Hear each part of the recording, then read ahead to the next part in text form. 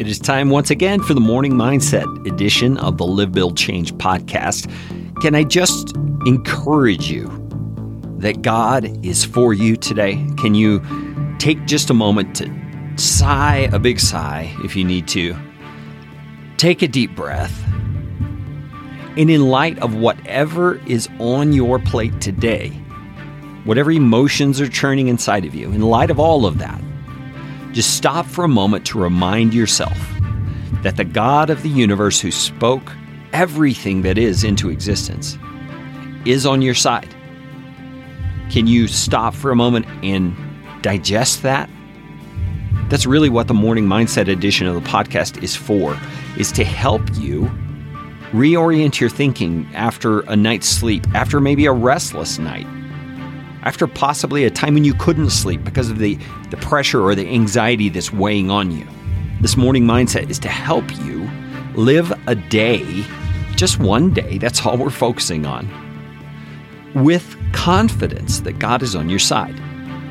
Yesterday, I looked into Psalm chapter 40, and I love the Psalms because these are real guys who knew the real hardships of life, expressing what's on their heart, and more importantly, expressing their faith in God, confidently knowing that He is going to bring things about in His good timing in the very best way. And we looked at verse 1 of Psalm 40 yesterday. Let's move on to verse number 2. And David says, after he waited patiently for the Lord, and after God inclined and heard his cry, so it sounds like God's leaning over to listen to what David has to say. He drew me up from the pit of destruction, out of the miry bog, and set my feet upon a rock, making my steps secure. So think about what David's describing there for a moment. He's using imagery of being stuck in a pit. A pit he calls the pit of destruction. So it was life-threatening perhaps, or it was very, very dangerous. And he says God drew him up from that pit, out of the miry bog. Man, it sounds like a swamp to me, or quicksand, like you've seen in those old movies where someone's stuck in quicksand.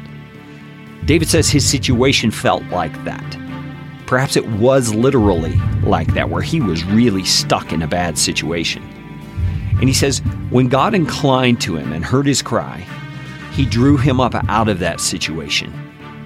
And He didn't just pull him out, He put him in a better place. He set his feet upon a rock, making his steps secure. So look at the contrast between what David was in and where God placed him after He drew him out of that place.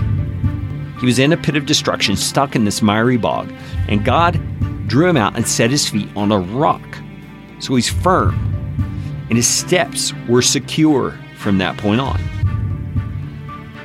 No matter what you're facing right now, no matter how dim and dark it may look or feel, you need to be confident that God will, as you wait patiently for Him, He will in time incline His ear to you, and He will hear your cry. And He will draw you up out of that pit of destruction that you are in right now.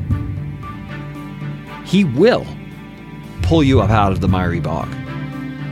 And because of who He is, because of His character, He will set your feet upon a rock. That rock is Himself. And I'm praying that even right now, He will set your feet on the rock of Himself.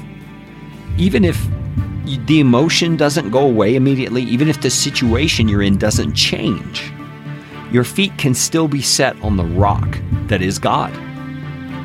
I'm praying He will do that for you right now, no matter what you're facing. Maybe you are not a person who finds yourself in a very depressing or difficult situation at this moment.